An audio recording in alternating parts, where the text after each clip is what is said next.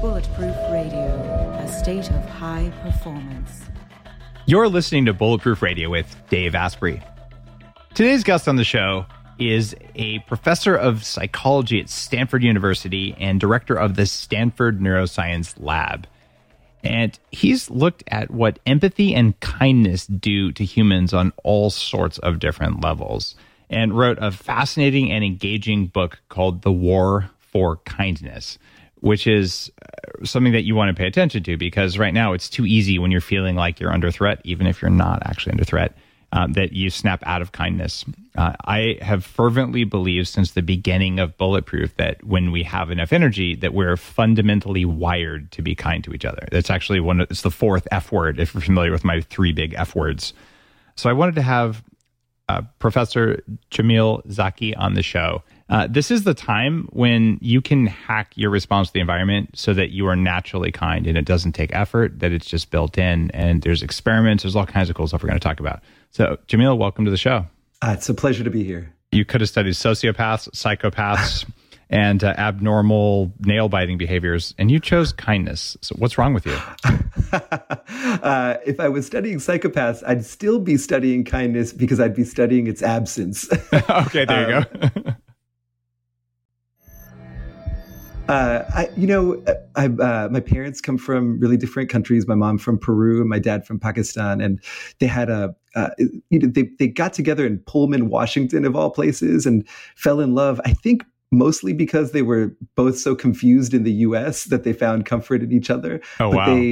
They quickly, I think, realized as they became acclimated in the U.S. how little they actually had in common, and had this acrimonious sort of long divorce that took up a bunch of my childhood. And I'm their only kid. And I think a lot of kids of divorced parents feel as though they inhabit multiple worlds at the same time. Yeah. The reality of each of their parents. And for me, a lot of my childhood, it was really a survival skill to sort of learn to tune myself to their different frequencies and learn to connect with them, even though they were having such trouble connecting with each other. And I kind of feel that's the biggest skill I ever picked up in my life.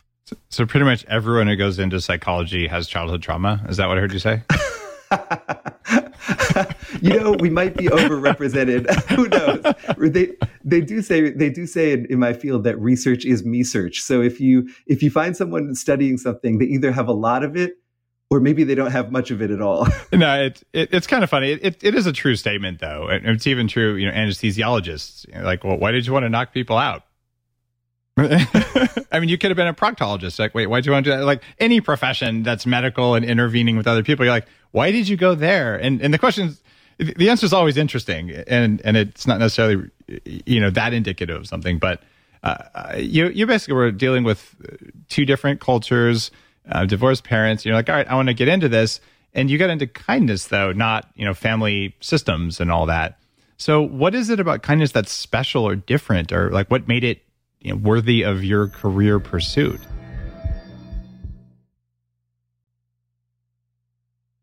I think it's among human beings, I don't know, top 3 capacities that have allowed us to thrive as a species. I mean, our secret comes in so many ways, in so many forms. We can plan really well, we can remember well, but really, if you look at us 100,000 years ago, we were a pretty unimpressive animal, right? Just a medium-sized mammal, not particularly fast or strong. We couldn't fly or swim very well, but in part, our ability to work together is what allowed us to succeed, because even if as individuals we were unimpressive, as a collective, we're like a super organism that can do things no other animal ever could. So I really think that even now, there's all sorts of evidence that kindness is our kind of superpower. It's a superpower hidden in plain sight, in a way.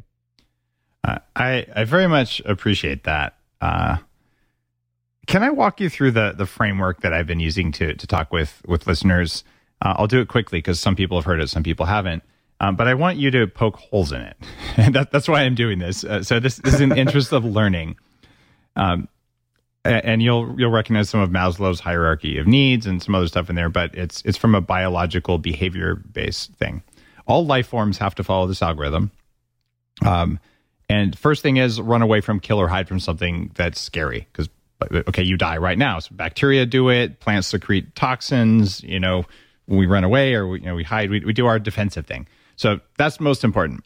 Second thing you do is you eat everything because a famine could be coming around the corner, right? I mean, all animals will do this. Like they'll stuff themselves if you give them good stuff, right? And then, including humans, that's pizza.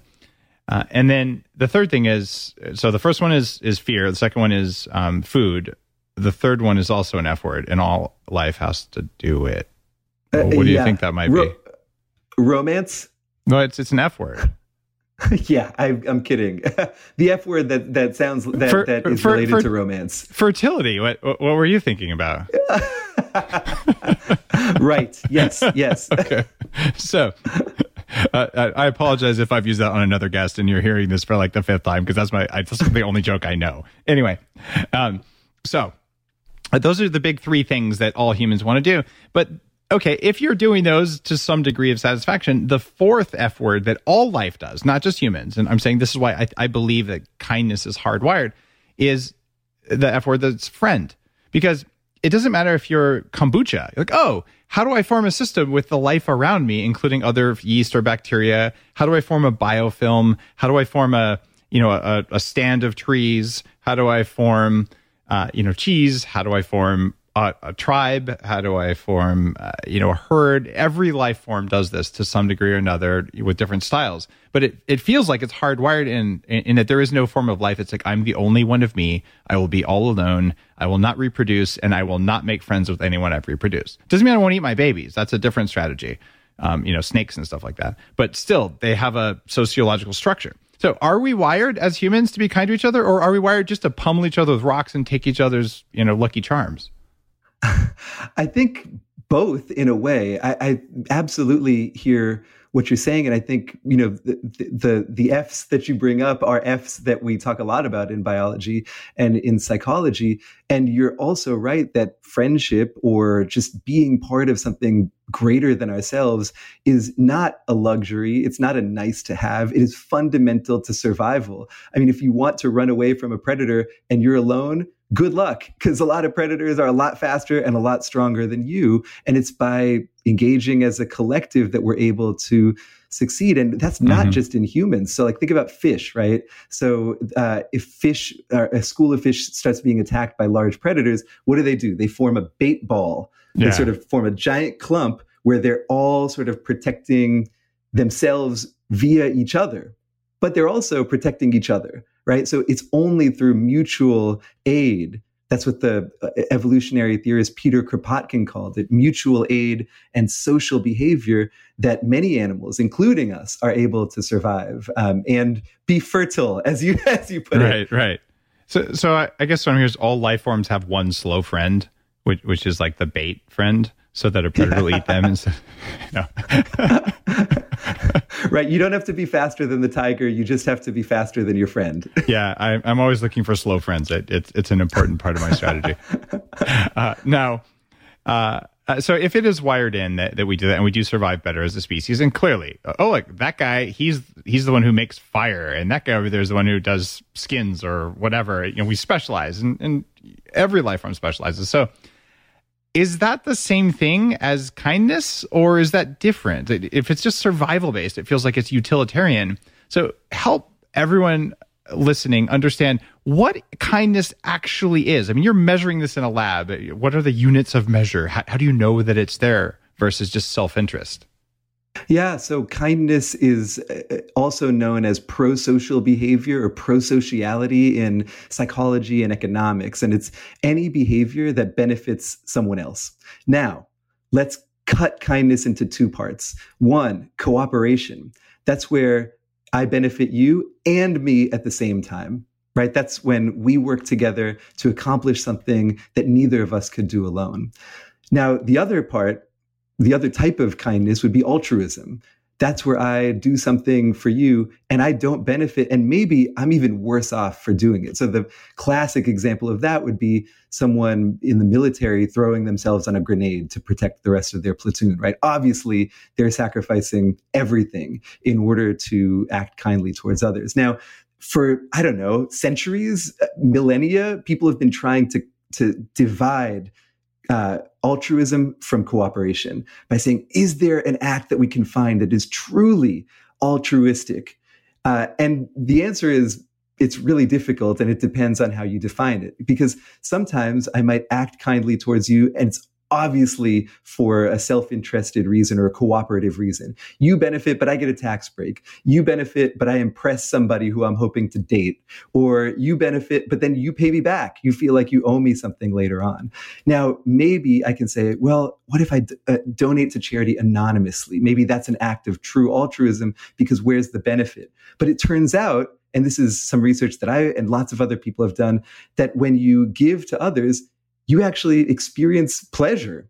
Like we found using functional magnetic resonance imaging, that when you donate money to someone else, you activate similar parts of your brain as when you eat chocolate. So if we enjoy kindness, does that make it selfish? These are the types of questions that people have been asking for a long time, and I think we should stop asking. Because to me, even if the way that we're built biologically means that we enjoy kindness, to me, that doesn't take away from how powerful it is that we are kind. I think it makes it more powerful and more beautiful that we've evolved to enjoy it. So kindness is a selfish act? Depending on how you want to define selfishness. Well, but if you do it because it feels good, that's kind of selfish, right? I think it is in a way, but let's think about what's the self in selfish means. Empathy is the idea that even though we're physically apart, psychologically we overlap. That my internal definition of me also includes my kids, my wife, my parents, my friends, and even your tribe, other people writ large, my tribe. Okay. And so if myself extends to all of them, then helping them is like helping me.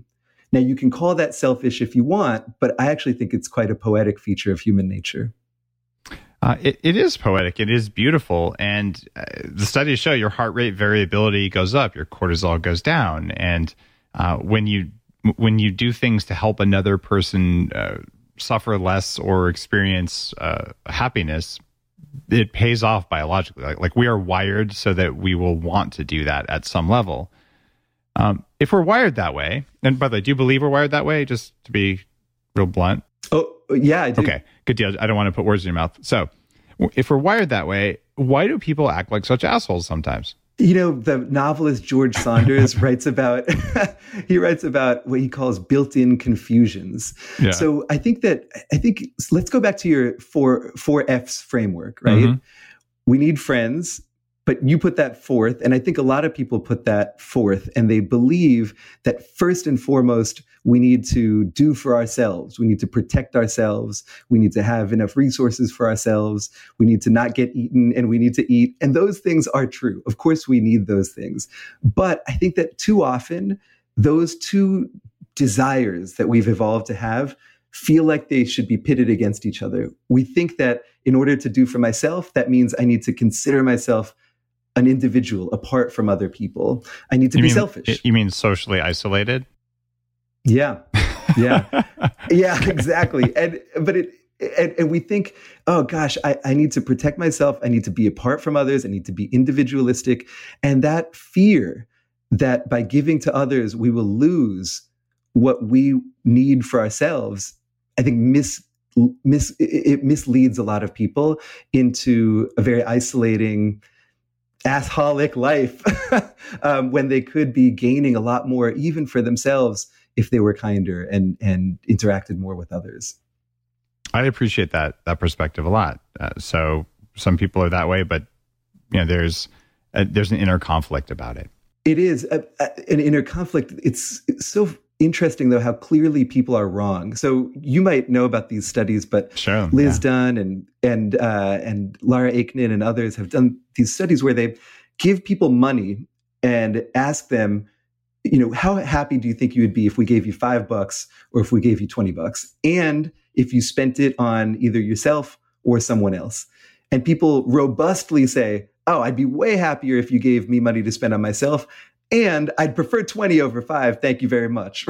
Right. But then if they actually give those people money and have them spend it on either themselves or someone else, and then ask them at the end of that experience, how happy are you? People are much happier when they spend money on someone else than when they spend it on themselves. And it doesn't matter whether it's $5 or $20.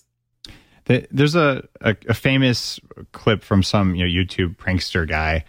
He and a friend gave $100 to a homeless guy and said, "Oh, let's record him. He's just going to go buy alcohol. Watch." And he goes and he actually like buys food for everyone else who's homeless and basically spends it all on other people.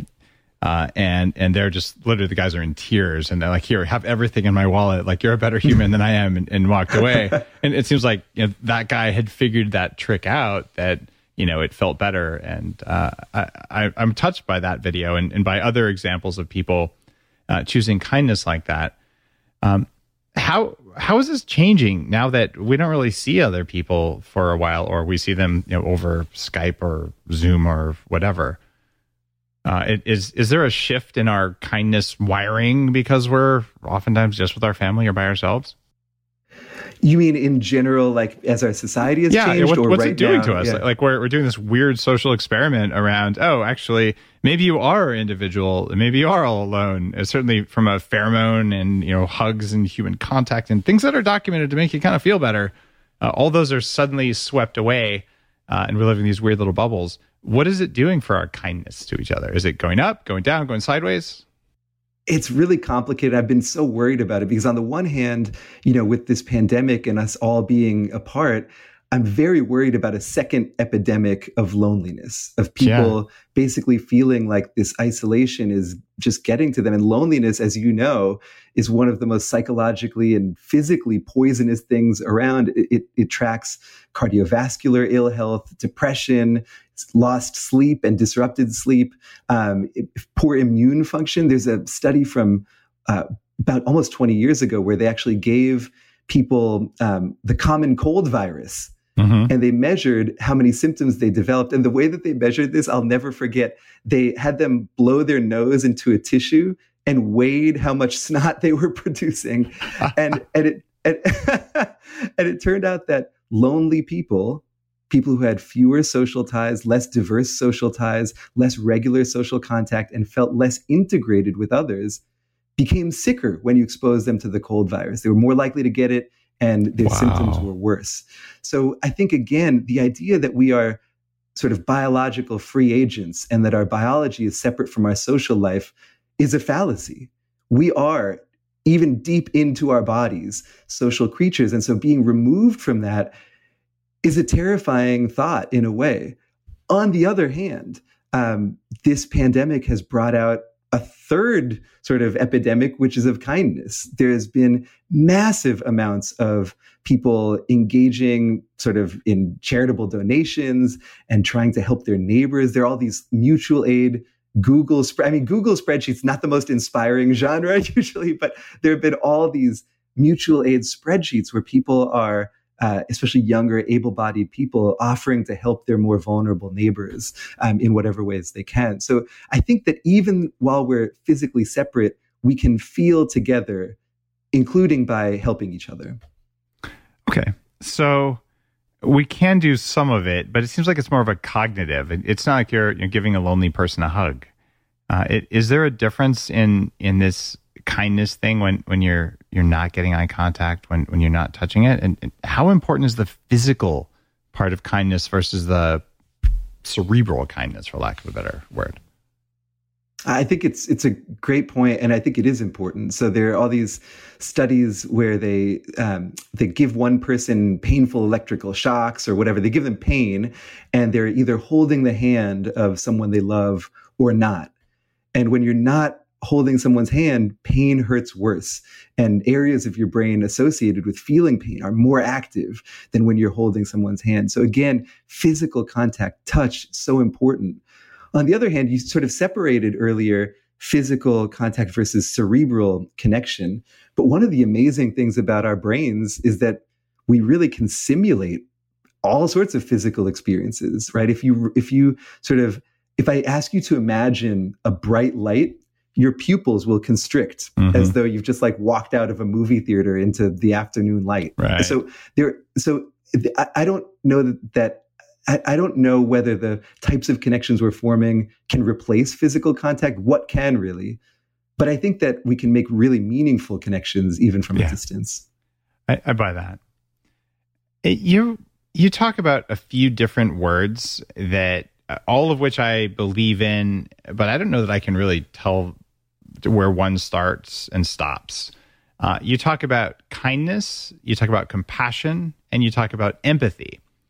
And it kind of feels like in some circumstances you could almost interchange them, but they are all different, at least in the meditation traditions where I'm trained in transpersonal psychology and things like that.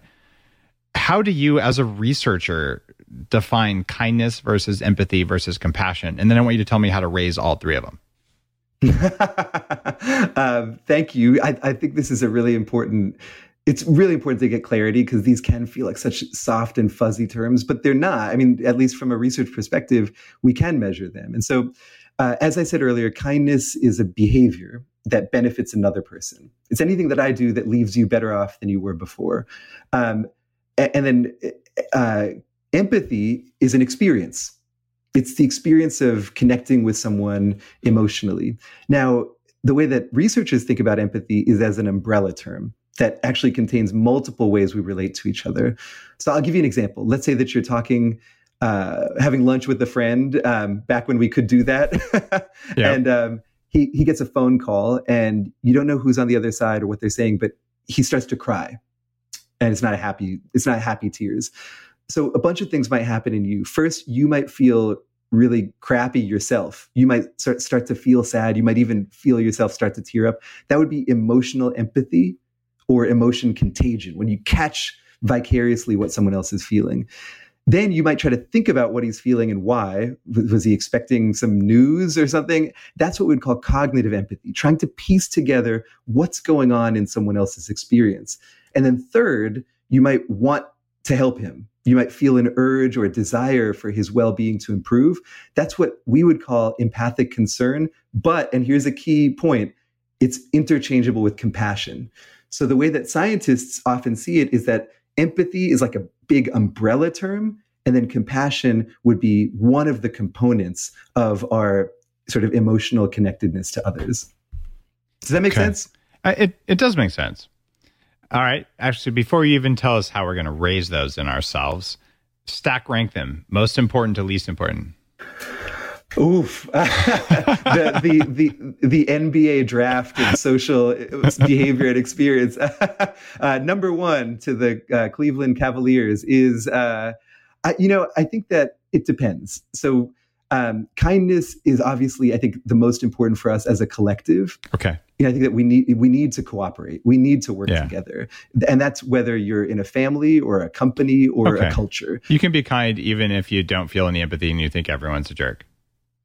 You can, but when it comes to your personal health, probably a combination of kindness and compassion matter a lot. It's very expensive to be full of hate and act kind. Like it's just you get tired doing that. I would imagine anyway. So okay. We ran a study with Stanford students where we asked them how many kind acts they had engaged in that day, and we asked them how much empathy they had felt that day and compassion. And what we found was that when people acted kindly, they generally felt better. And they felt less stressed, they felt less lonely, and so forth. But that was especially true if they had felt compassion for the person to whom they had acted kindly. And kindness in the absence of compassion didn't seem to help very much.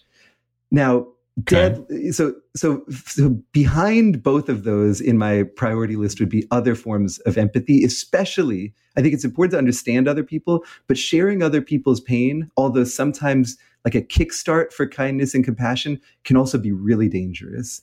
It can burn us out. It can overwhelm us really quickly. And it can make us want to avoid social contact instead of engage in it. I mean, imagine walking down a block in Midtown Manhattan and feeling the pain of everyone you saw. You'd like collapse in a minute.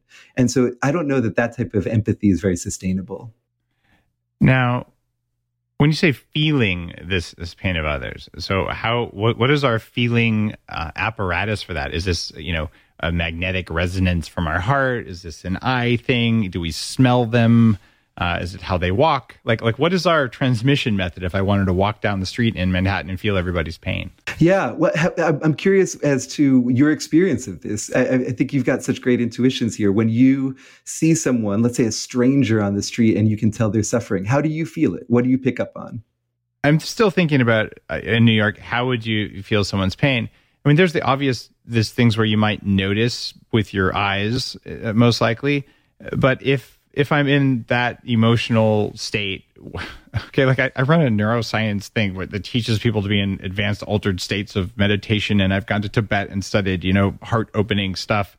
So yes, I can feel it in my heart if I'm open at that level, which honestly, walking down the street in New York, being up at that level seems kind of dumb. And I don't do that. But, it's like you should use an energetic condom already.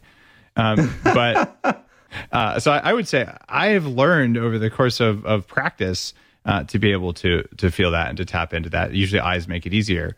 But I don't know that I do on a regular basis unless I'm choosing to. But I'm part alien. I don't think I'm typical there. So like what do normal people do? I think what you described is actually pretty normal. Okay. Certainly the most prevalent way that psychologists and neuroscientists have studied empathy is by showing them things, showing them pictures of people who have just accidentally got their foot stuck in a door, or have cut themselves while cooking or something like that. And those visual images rapidly create sensations that are consistent with pain, right? So rapidly create brain activity that's consistent with pain, rapidly cause people to flinch, cause their palms to sweat. And to the extent that people have these reactions, they also tell us that they're empathic, and they're also more likely to want to help those people, right? So there is a sense that when we see other people in pain, that sight gets into our body really quickly and really powerfully. And it's almost as though we simulate exactly their experience at some level. I'm sure have heard of the mirror neuron system, which is, sort of one biological conduit through which that works.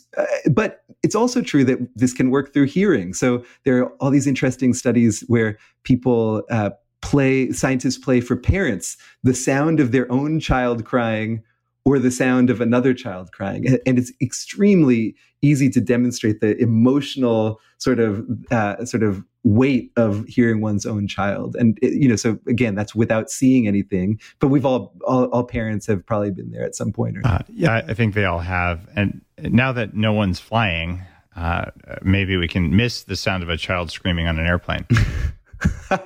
And I used to, I'll admit, when I was, early 20s, arrogant punk, on an airplane, like, why would you fly with your kids? Like, well, because I'm human and humans have kids, and, because that's how it is. And so call that lack of empathy, which is not uncommon.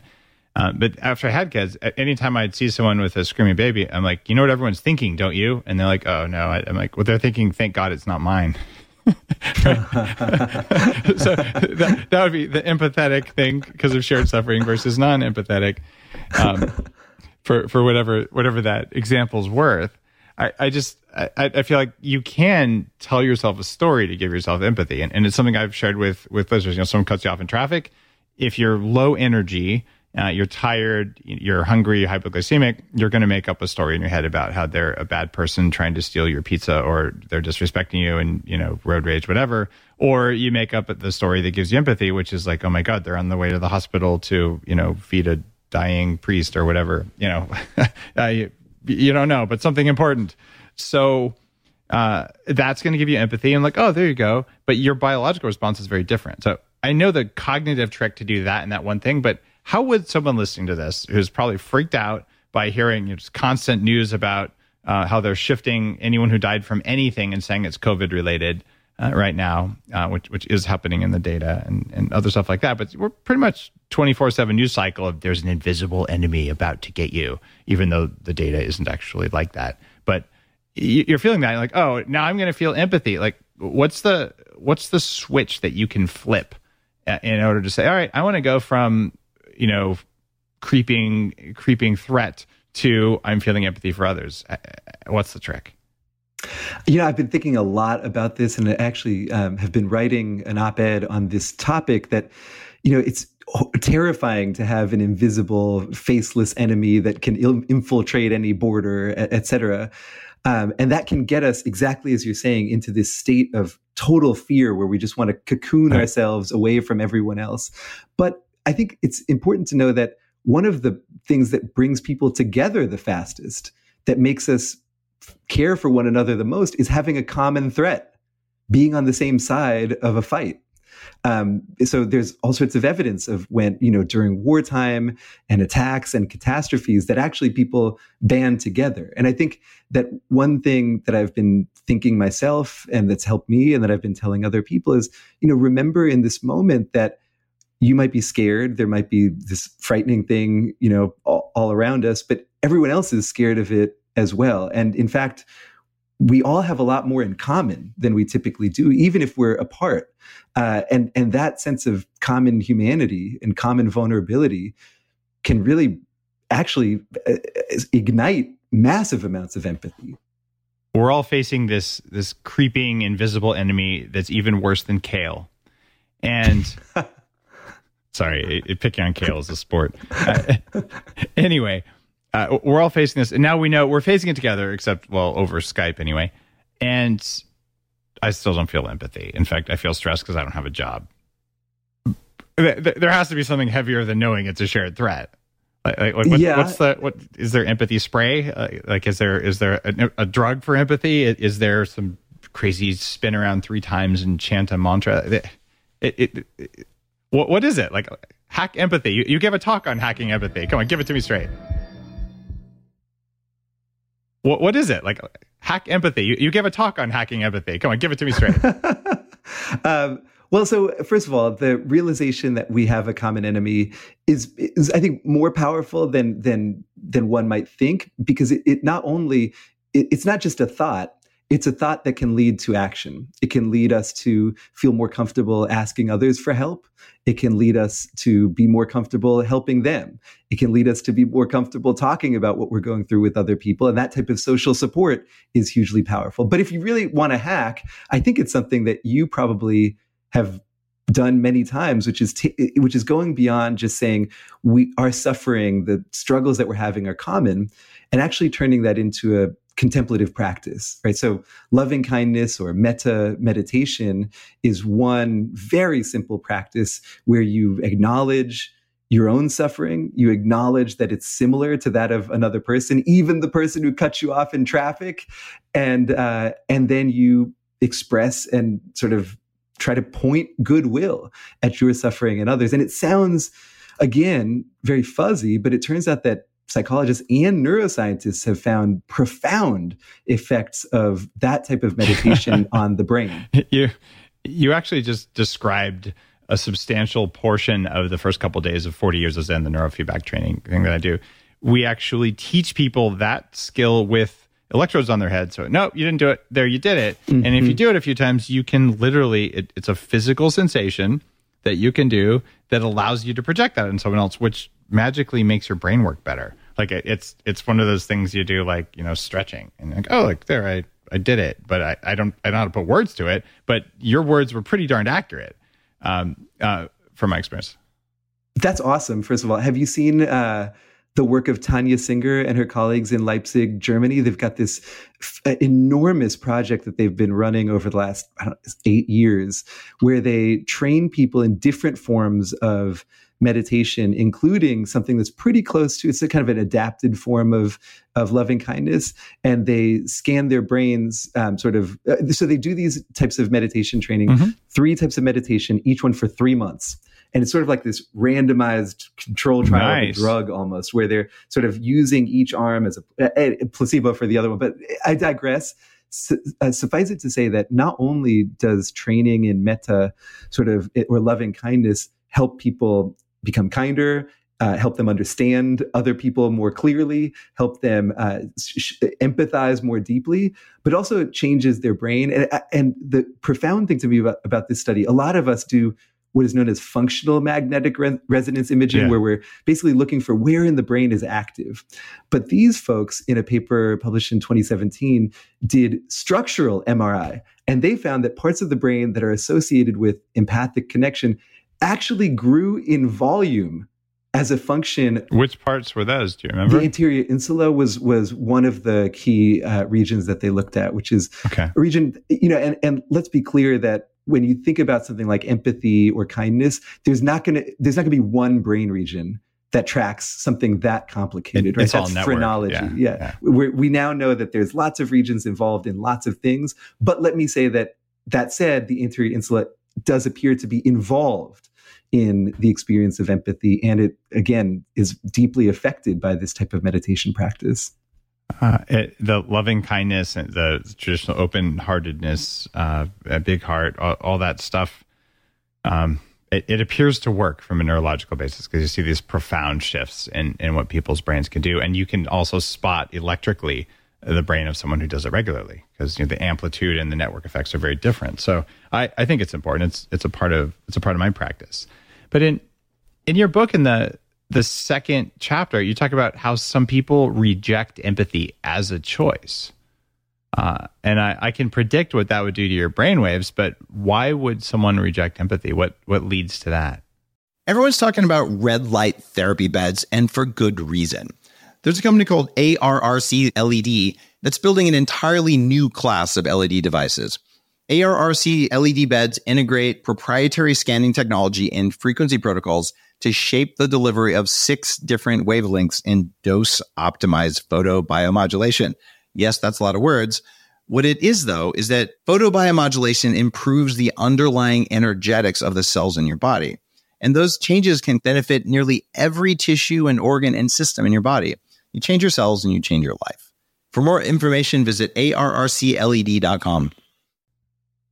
Well, I mean, you talked about in the Manhattan example, rejecting empathy. And I think it's not always a bad choice. I do think that, again, if you're in a situation where empathy will overwhelm you, where it will actually interfere with you doing what you need to do, for instance, then you probably need to shut it off. A linebacker who empathizes with a running back will be really bad at doing their job, at tackling, right? And a soldier would be even worse. Or a surgeon, right? A surgeon who feels the pain of a patient can't help that person. So I think it's adaptive and to the good overall that we have control over our emotional experiences, which we do, as I'm sure you know. So we control all sorts of emotions. We can turn empathy up or down like the volume knob on a stereo, and that's a good capacity to have. The problem is when we make mistakes with that capacity, when we decide that we shouldn't empathize because we think it would be better to focus on ourselves, and we're dead wrong, and it actually hurts us. Okay. How do we know? Or we're sitting at home, binge watching Netflix, hopefully listening to a few podcasts here and there. And are you doing this? Are you not doing this? What's our method of awareness for this? Of how empathic we're being, whether we're turning it off or not. I mean, I don't think most soldiers go, today I'm going to turn off empathy and go win the war. It's not like that. It seems like it's mostly unconscious. I don't go, well, I'm in New York today, so I'm going to, put on my energy condom. I just kind of naturally, it's like if you're in a bright sunshine, you squint, right, to help block out some of the light. And it seems like it's mostly automated whether or not we block out empathy. But you're actually saying you can choose to reject empathy, but you can also choose to take more of it in. So how do you know if you're rejecting it without, when you're not paying attention? Well, I think a lot of our mental lives are on autopilot in lots of ways, most of the time. And a question, and that's a good thing, because we couldn't be tuning all of our knobs all the time and also walk and chew gum. We'd fall over, right? So it's good that we're on autopilot a lot of the time in a lot of ways. But I do think that there's a way to kick off autopilot and interrogate, become curious about what's happening inside ourselves. So I think you aptly described a situation where if I'm hypoglycemic, if I'm stressed, if I'm sleep deprived, I'm going to have certain thoughts about people and I'm going to act certain ways that if I don't think about it, I won't realize I'm being unempathic right now. But if you step out and sort of try to see an interaction you're having as a fly on the wall, for instance, I bet that it would be pretty easy to pick out when you've acted in a way that was unempathic or when you've had thoughts that are incurious about other people. I mean, one thing that I try to do, and this is not me as a scientist, it's just me as a person, is if I'm having a conversation, I ask myself what someone said that surprised me or that I learned from. Because I think a lot of the time in conversations, we actually are so focused on our own story that we have already decided is right before we have a conversation that we don't actually empathize or listen much at all. And if we are listening, one sign is that we learned something or we're surprised. That was totally surprising. Sorry. That's very empathic of you. You laid that one out for me. I just had to take it. Okay. You also talk about something called contact theory in your War for Kindness book. What is contact theory? What does that have to do with hatred? Kind of walk listeners through that. Yeah. So contact theory is a really simple idea that was popularized by the psychologist Gordon Allport right around World War II. And the idea is, gosh, we hate so many people, but maybe we hate people just because we don't know them that well. I think that Mark Twain said something like travel is poisonous to hatred and bigotry, and that's why people need to do it more. The idea being that if you actually got to know people who are different from you, it would be very difficult to reduce them in the way that we do, to dehumanize them. And so since Allport wrote about this, so he found all these examples. For instance, in World War II, white soldiers who had never fought alongside a black soldier, most of them did not want to be in integrated platoons. They didn't want to fight with black soldiers. But those who had already fought alongside black soldiers, sort of a vast majority of them were happy to be in an integrated platoon. So the idea is prejudice is easy from far away, but hard from close up. And that once we get to know people, we open up to them. And since then, there have been like hundreds of studies demonstrating exactly that when we form close contact with other people who are different from us, who have different identities than us, our prejudice decreases. And one of the reasons for that is that we have increased empathy for not just that person, but people from the group that person belongs to. I had a podcast in the last 10 or so episodes where I talked about the chronic cognitive epidemic. Right, where what are we doing to ourselves? There's something called a moral panic, a field of psychology that's been studied, and we went into great detail. But the theory that we talked about was that a lot of xenophobia and even racism is tied to our fear of germs that we got when we moved for the first time into closely packed agricultural cities. So we know, and there is a threat. People die, right? And from pandemics and bubonic plague and all that kind of stuff, many years ago. So we just learned, kind of as a survival genetic, a very deep-seated aversion to this kind of a thing. So someone comes in who doesn't look like you, they probably have germs. You don't think this, but your body kind of knows it. They probably have germs. They might have cooties. I don't know, in third grade, we used to say, "Oh, you touched a girl, cootie spray." And the girls say, "You touched a boy, cootie spray." But, like this sort of like cloud of badness, right? Yeah. Do you think that's going to get worse from this? Like our because we have less contact, we're going to have more hatred because literally we're exposed to fewer people, since some of us are going to lock ourselves away, I think, for quite a while. Gosh, it's a really great question, and it's a frightening one. I think that this disaster is it's like a crossroads for us in so many ways. And I think one is exactly what you're describing. Not only are we going to be more isolated and maybe see a less diverse group of people as travel is more limited, but another thing, in addition to potentially contamination risk that drives bigotry, or let's call it just groupiness, sort of ostracism of people who are dissimilar to us, is a sense of scarcity.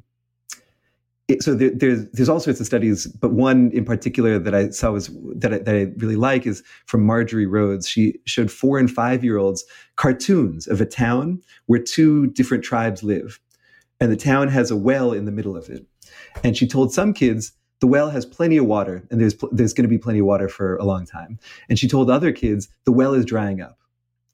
And when kids believed that the well was drying up, they thought it was totally above board and fair for people in each tribe to hate each other and even like hit each other. Wow. And I think that, yeah. And I think that we're entering, the economic ramifications of this pandemic are going to be massive and are going to make a lot of us feel like we're in a real scarcity mindset. And that's not a very generous mindset or one that's very conducive to kindness. So that's one side, the very worrisome side. The other side is, again, this idea that when we go through collective struggles, when disasters occur. So Rebecca Solnit is the best writer on this, but she has a book called A Paradise Built in Hell that's about all these disasters that have occurred over the last century: earthquakes, Katrina, 9/11, you name it. And there's a narrative that we tell ourselves, which is that, people will tear each other apart after these disasters. They'll panic and there'll be disorder. And in fact, people are enormously kind to each other and more open after disasters because they realize that they must work together in order to survive. We're back to the bait ball, aren't we? And so I feel these two competing narratives about what disasters and this disaster can and will do to us. And I think part of the next 5 years, a huge part of it, is which of those stories we decide to follow. If you had to flip a coin, which one do you think it'll be?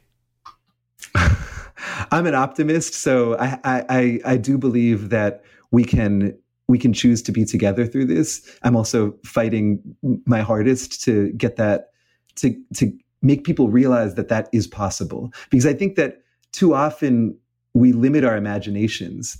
We believe that life is a zero-sum game, and that belief becomes self-fulfilling. If you believe that everything you give to someone else is something that you lose, you don't give anything to anybody else. And then that becomes a norm and it ripples outward and you actually end up in a more selfish culture. It's really interesting. A friend of mine from Japan, a really wise person named Ken Honda, came on the show. He wrote a book called Happy Money a while ago. He's, I think, the most successful author in Japan in the self-help genre. So like 17 million books sold. Just a really nice guy. Wow. But he taught me this practice of every time you spend money, be grateful to the money and grateful for giving away the money. And just, hey, thank you, money. And just that little thing, it totally changes that kind of scarcity mindset, the stuff you were just talking about there, where all of a sudden you don't feel the same thing. Even if you don't have a lot of money, or if you do have a lot, it works no matter what, because for some reason it flips that switch. It's not an empathy thing or even a kindness thing. It's more of a gratitude thing. Where does gratitude fit in your framework? Because you're talking about those kindness versus empathy versus compassion. How do you integrate it, or do you integrate gratitude into that? So, I mean, I think of gratitude as a separate phenomenon apart from these things, but that doesn't mean it's unconnected to them. So, for instance, we've talked about empathy and kindness from the giver's side, but one of the biggest sources of gratitude is the kindness of others. When someone acts kindly towards us, when they empathize with us, we often feel gratitude for our connection with them, gratitude for their goodwill, gratitude for their help. And in a way, so I teach a class at Stanford called Becoming Kinder, which is about not just the science of empathy and kindness, but it has a lot of challenges that students do every weekend, sort of exercises to get them to try to stretch their kindness and empathy. And one of them pertains to gratitude, which is really, I ask students to notice somebody else's kindness and reinforce it. And it doesn't have to be kindness to you. Like, notice someone being kind to somebody else and thank them for that behavior. And it's hugely powerful for students, because I think that a lot of us, because we're so stressed and busy and overwhelmed and now anxious from the situation that we're all in together, we have blinders on sometimes for the interconnectedness of people. And when you focus on looking for kindness, guess what? You find it. You find it in enormous and vast quantities. And finding it and realizing not just this one person was kind to this one other person, but awakening to the kindness that's all around us, first of all, can influence your behavior and make you more likely to be kind. Mm-hmm. But second, I think instills a deep gratitude about the nature of humanity. that we're not all bad, that we do have a lot of powerful compassion in us. And I think that that's one tremendous source of gratitude for me. I really like that. It lands true. In the book, you talk about kind systems, and you've actually given a TED Talk on hacking empathy. And I'm a big fan of systems to do things like that, because systems make things easy. And you wrote a whole chapter in The War for Kindness on something called kind systems. So what is a kind system? Yeah, so we think of our psychology, whether it's our personality or our kindness and empathy or whatever, as just something that's inside us, the individual. But as we've been talking about, humanity is a herd species. We're the most groupy animal that exists. We conform to the norms and structures around us. So I might want to be kind, but if everyone around me is being an asshole, I'll decide that in order to fall in line, I need to act that way too. And likewise, I might feel like being unkind, but if the people around me are emphasizing how important it is to be kind, I'll fall in line with that as well. And so it turns out that there's all sorts of evidence that one of the most powerful ways to change someone's behavior is to change what they notice about other people. So when people are exposed to or notice other people acting kindly, they are more inspired to do that themselves. And I think that that's so important for anybody in a leadership position in any type of structure, right? So since the book came out, I've talked with leaders in hospital systems, school systems, prison systems, businesses, and other organizations, and they sort of sometimes ask me, like, is there a pill that I can give my team members to make them more empathic? I'm like, no, you are the pill. You're the only, because by setting an example, by incentivizing, highlighting, and amplifying kind behaviors, you make them stickier, you make them more magnetic, you make them more likely to ripple outwards through a culture. And so I tell leaders to make, and people in general, that they should make empathy and kindness loud in order to make it forceful. It reminds me of Mr. Rogers. Do you know the quote I'm talking about? Yeah. I thought look you for would. The helpers. Yeah, look for the helpers. His mom told him that. Whenever you see a fire or a disaster, look for the helpers, to totally help him reframe it. Oh, look, there's always someone there to help. And talk about powerful messaging for a little kid, which is when he got that message. That's solid parenting right there. Yeah. But it works for adults too. And even with the virus, I have so many doctor friends who are working 24/7, not just in hospitals, but also on doing research and figuring things out and sharing information about it. And there's a whole bunch of people working on it to the point that I'm way more confident than I would have been, a month ago. Just, this is eminently hackable. In fact, there's enough data points now that I think I can pretty much see that how do you stay out of the hospital path clearly, because there are thousands of very knowledgeable people helping, not to mention tens and hundreds of thousands of people exposing themselves and working 24-hour shifts and things like that in hospitals. So we can all be grateful for that. That this moment is populated by helpers. I mean, you were talking about scientists. There's never been a greater global collaboration among scientists than this pandemic. I mean, it's really, as you might know, scientists can be a pretty competitive bunch. They can keep insights to themselves until they publish them and get prestige. All of that has, not all of it, but a lot of that has disintegrated in the face of this pandemic. Scientists are just collaborating at a scale that I've never seen before. And one of the largest collaborations to sort of run international clinical trials is actually called Solidarity. Wow. Right? So even the names of our studies are taking on this new characteristic of understanding our togetherness in this moment. I agree with you. There is an altruism from scientists, and I'm seeing it from entrepreneurs too. They're sort of saying, "Oh, how do I help?" And it's funny because the altruism of entrepreneurs is oftentimes, "How do I make helping people self-sustaining?" That's called a business, and Then there's straight up altruism, which is I did too much of that, so I have lots of extra cash. So now I have to give it to someone to spend, which is another form of donation. But seriously, running a company that actually helps people with lower margins, so things are more affordable, is a direct form of altruism. And if you run it so that your margins are so low you go out of business, that's not the kind of behavior that leads to more altruism. So it doesn't work either. But I may be kind of going off the rails there a little bit, but I do see the community of entrepreneurs, some of whom are saying, wow, my business is probably trash. But instead of saying, woe is me, and going into a pity cycle, they're saying, how else can I help people? Because that's what I do. And by the way, I get paid for that. So I've talked to dozens of friends in that mindset saying, what's going to happen to my events business? And the answer is nobody knows. But in the meantime, they're saying, all right, next. And I think there's a mindset there that is based in large part on service to others, which is part of that empathy thing. I think you're so right, and leaders of all sorts have really incredibly stepped up in this moment. And I want to say that it's so interesting to me that since the book came out, I've received like hundreds of emails from people that say something along these lines. Thank you for writing this book. I yearn for a more empathic, caring culture, but I'm the only one. Everyone else around me is cruel. And I'm like, Can I get you all in a group chat or something? Because I think that oftentimes we don't realize that we're not just free agents swimming upstream against a culture of callousness and indifference.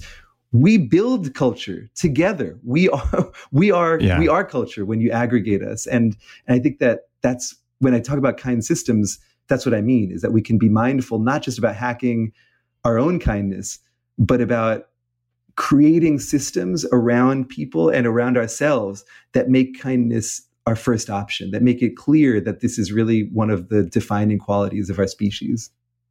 Is there any data that says that people who are kind or empathetic or show compassion are less vocal than trolls and haters? Not that I know of.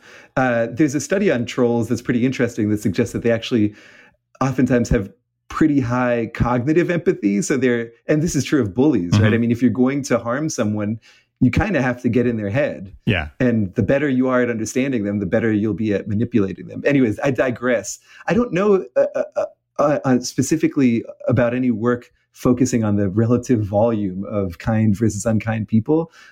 But I will say that oftentimes unkind behavior becomes viral. So on social media for sure, right? Yeah. So for instance, William Brady and Jay Van Bavel and Molly Crockett, some of my friends have done this work where they look at like hundreds of thousands of tweets and they quantify how much outrage a tweet contains. And it turns out that when people express outrage, especially towards people who are from a different group, they're more likely to be liked and retweeted, especially by people who already agree with them. And from a sort of reinforcement learning perspective, that little dose of social reward makes it more likely that people act in outrage later on. So I don't know that kinder versus less kind people are inherently louder, but I think unfortunately parts of our culture amplify the unkind voices more than the kind ones. And that's something that is up to us that we could fix, but I think it's unfortunately true right now. Okay, so we have a social media amplification thing. I've just found that 4% or so of people, maybe 10% of people who are in that sociopath, psychopath, heavy duty, traumatized, I was bullied too much troll population, they sometimes can take over the room. So they're the one who stands up and shouts. They're the one who leaves, most of the garbage comments. And I went through an interesting experience about 5-6 years ago. One of the largest podcasters came after me reputation-wise for financial reasons, like that I have in writing from him. And it was a really weird time because it went from, Dave, thank you, I've lost 100 pounds on your diet, blah, blah, blah, like lots of gratitude, kindness sort of posts, to overnight just like solid, Dave, you're a con artist, snake oil salesman, you're a bad person. And it was really jarring and weird. And then I think it was probably Tim Ferriss told me, maybe after one of the podcasts I did with him, said, hey, Dave, you just have to understand, you can click ban delete on those guys and they'll go away. And there's really probably not that many of them. And so I tried it, and it turns out there really weren't that many of them, but they were 80% of the volume, right? But when you're just like, STFU, you're gone. And I could do that with empathy, but it was basically like, you spent 5 minutes crafting an attack, and I spent half a second deleting it, banning it, and not letting it get to me. You're going to run out of resources. And it turns out it took like 2 weeks of cleaning my feeds by just ruthlessly banning trolls. It was gone, and all the kindness came back. But when those people were there, the amount of net kindness seemed like it dropped a lot. So there's some kind of weird dynamic going on there where when you're in that mindset that makes you want to cause harm to others, the number of times you do that, maybe it's just digital, but it seems like it would go up, and then it kind of chases away look at the helpers. So there's no helpers here. There's just a big bully. Yeah. Sorry you went through that, but it seems like you really Muhammad Ali'd it, like you kind of pulled rope-a-dope where you got the other person to expend a lot more energy than you did. I mean, well, it was many people. It was, that a big podcaster, says a bunch of slanderous stuff about me. So then a bunch of, I don't know, lonely 14-year-old kids or something. I don't know who it was. I mostly, actually, I never did see. Most of them didn't have their real face on their social media profiles, amazingly. Yeah. In the book, I talk about Tony McAleer, who was a leader of a neo-Nazi movement and white supremacist movement in Canada. And sort of he told me all about his descent into this life of hate and then how he got out. And, he describes hate group members. There was a conference in 2011 that was put on by, it was one of the companies that is now part of Alphabet. So it's sort of like a Google related company that brought together hate group members from around the world. And Tony tells me that he noticed these wild commonalities between them. So these were all ex-hate group members. These are people who had been in hate groups. And because obviously I don't think they'd want to get together if they were former vegans in there and stuff like that. You laughed. You're a bad man. You weren't supposed to laugh at that. Actually, you were. It's okay. Shame on you, Dave. I was a former raw vegan. I'm recovered. So he said that there were these amazing things these people had in common, not when it came to their opinions, but when it came to their life history. Oh, interesting. Okay. Many from abusive homes or neglected in some way, really using hatred to paper over massive amounts of self-hatred, self-loathing, and loneliness. There's a sense that these individuals had learned early in their life that love was not an option for them. And so they decided to protect themselves by whatever means necessary. And one of the clearest ways to do that is to just be, if you can't defend yourself, be offensive, be sort of harm others so that they won't harm you. And many of these people also got out of this life when, according to Tony, I don't know that there's research on this, but this is his story, when they had their first kid. Yeah. Because they realized that their child, for many of them, was the first time that they had felt unconditional love, not for the child, from the child. Interesting.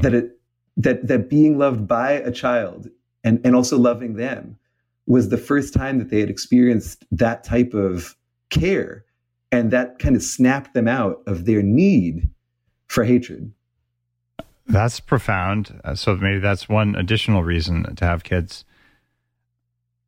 What do you think is the future of empathy and kindness as you put your future hat on, keeping in mind that we have a whole coronavirus boomer generation coming out, all these people spending 3 or 4 months at home with their spouse? Pretty sure there's going to be a lot of babies 9 months from now. And so, but these are babies who were conceived and probably growing up during a time of economic crisis and pandemic fear and all that kind of stuff. So tell me what empathy looks like 3 years, 5 years, and 25 years from now. Yeah. First of all, I agree with you. There'll be a potential boom, but I bet it will be made of almost entirely firstborn children. I don't know that people who are... those children have learned our lesson? Is that what you're saying?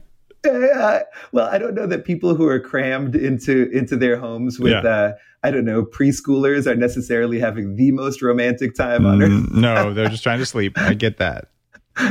No, but to your question, which I think is the question. So I think it gets back to what we were talking about earlier. if you'd asked me this 6 months ago, I would have told you about the role of empathy for future generations in sort of helping us think about, well, what do we want to do environmentally?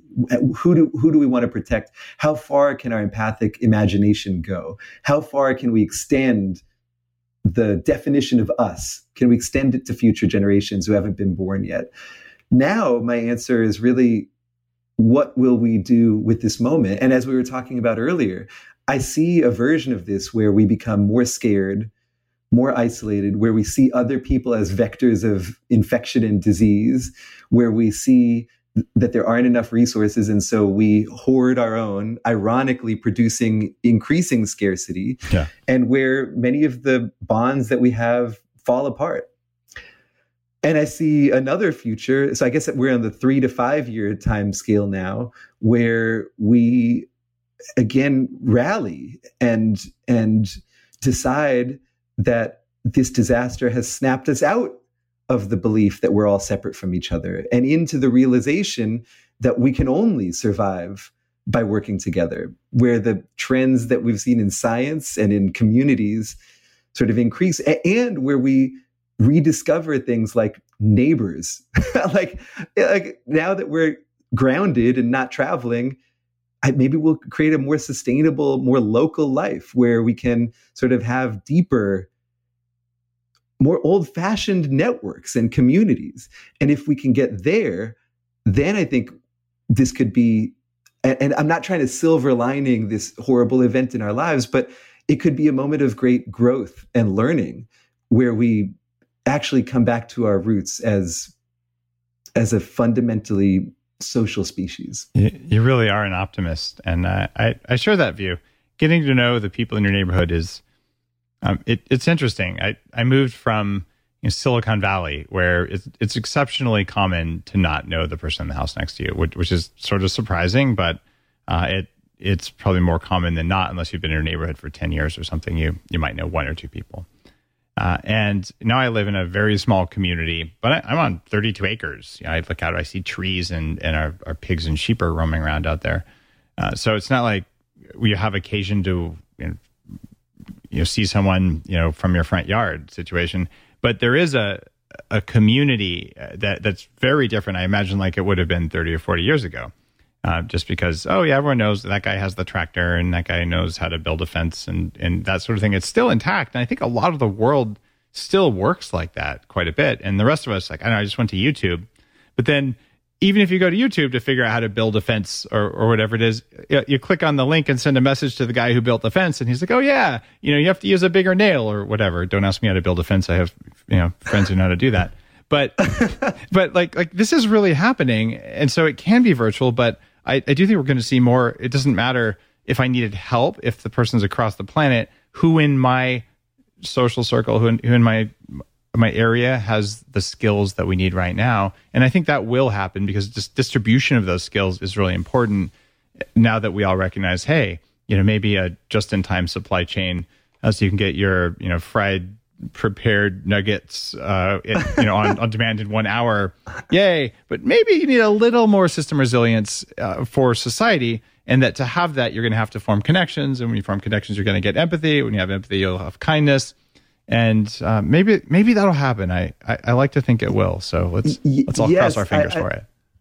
I love that. I mean, Michael Pollan talked about our food ecosystem, I think, as like efficient but brittle, right? That it's really good at doing what we are doing right now, but any perturbation really puts it in danger. And to your point, you said earlier that a lot of us still live in those interconnected communities, but it's actually less and less, right? So in 1950, 1/3 of humanity was urban, and by 2050, at least this was true a year ago, 2/3 of humanity will be urban. So we're rapidly moving into these massive sort of metropoli where we see a lot of people and don't know any of them. And we're living alone way more than at any time in human history as well. So I think a lot of us have talked endlessly about the disintegration of those communities as we move to a system that's just about, again, this ultra efficient but depersonalized market that is all about the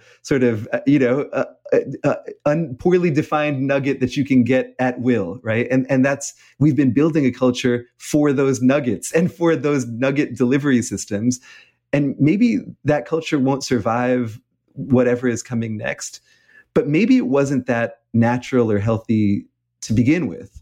And one wonders whether some of what we'll lose might have been harming us all along. I don't want a silver lining what is really a lot of pain for a lot of people. But I do think that even from trauma, we can learn and grow if we pay attention in the right ways.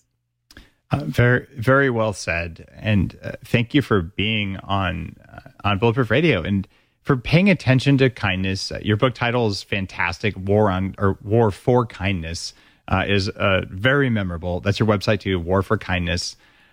So if you're at home right now and you're listening to this, thinking, all right, kindness probably has a role. Maybe I'm feeling a little bit lonely. Turning up empathy with the specific set of tools and instructions that are in the book is a very valuable use of your time. It's different than meditation. Although there are overlaps and there's some relatedness there. It's different than exercise, different than eating well. And it's part of not staying sane, which is a terribly low goal, almost as low as we're going to flatten the curve. Instead of we're going to eliminate the curve or lower the curve, which ought to be our real goal. So instead of saying I'm going to survive the pandemic, actually, how do I come out of it better? And how do I not stress about doing too much to be better? But this is one of those things that has a very, very high ROI for you. So hack your empathy, read the book, and just pay attention to all the good stuff people are doing, even in the midst of all the political maneuverings and fear-mongering and all the other stuff like that. And thanks for listening to the show. If you haven't subscribed, subscribe. And I'd love it if you take a minute to show some kindness and leave a review for the show. I've been doing some extra episodes for you because I know you have a little bit more time at home. And I've been really targeting guests for you who are going to be useful and effective to keep you strong and resilient at all the levels, including your mindset, including your physical body, and including even your spiritual side. And I think you'll find all of those are touched on when you look at War for Kindness. Have a beautiful day.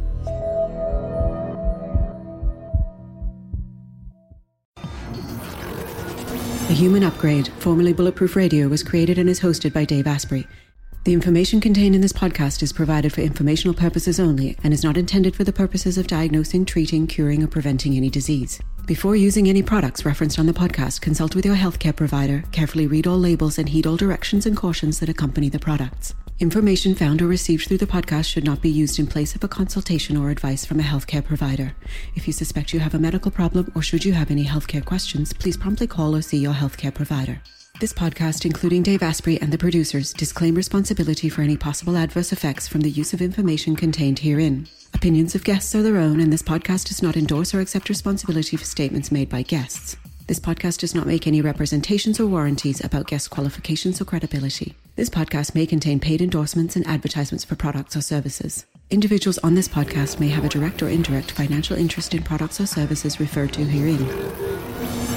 This podcast is owned by Bulletproof Media.